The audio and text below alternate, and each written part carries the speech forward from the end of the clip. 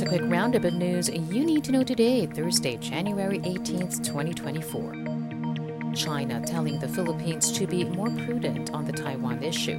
This after Beijing expressed strong opposition over President Ferdinand Marcos Jr.'s congratulatory message to Taiwan's president-elect Lai Ching-te. During an event organized by the Chinese embassy, Ambassador Wang Xilian reiterated Manila must recognize the One China policy.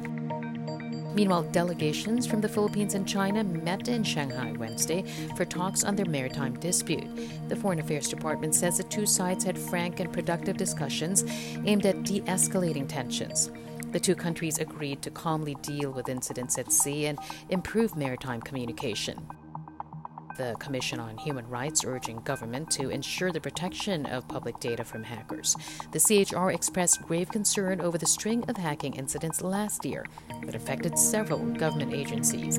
These include the cyber attack on state insurer PhilHealth that exposed sensitive information of millions of PhilHealth members.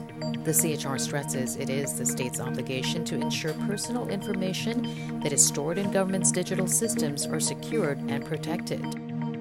And the Philippine National Police has sacked Police Major Alan De Castro for his alleged affair with missing beauty contestant Catherine Camidon. The PNP said its investigation showed that De Castro had an extramarital affair with Camidon, which falls under conduct unbecoming of a police officer. Major De Castro is the primary suspect in Camidon's disappearance. She went missing October of last year. And that's your latest news alert. For more stories, go to news.abs-cbn.com and I1tfc.tv.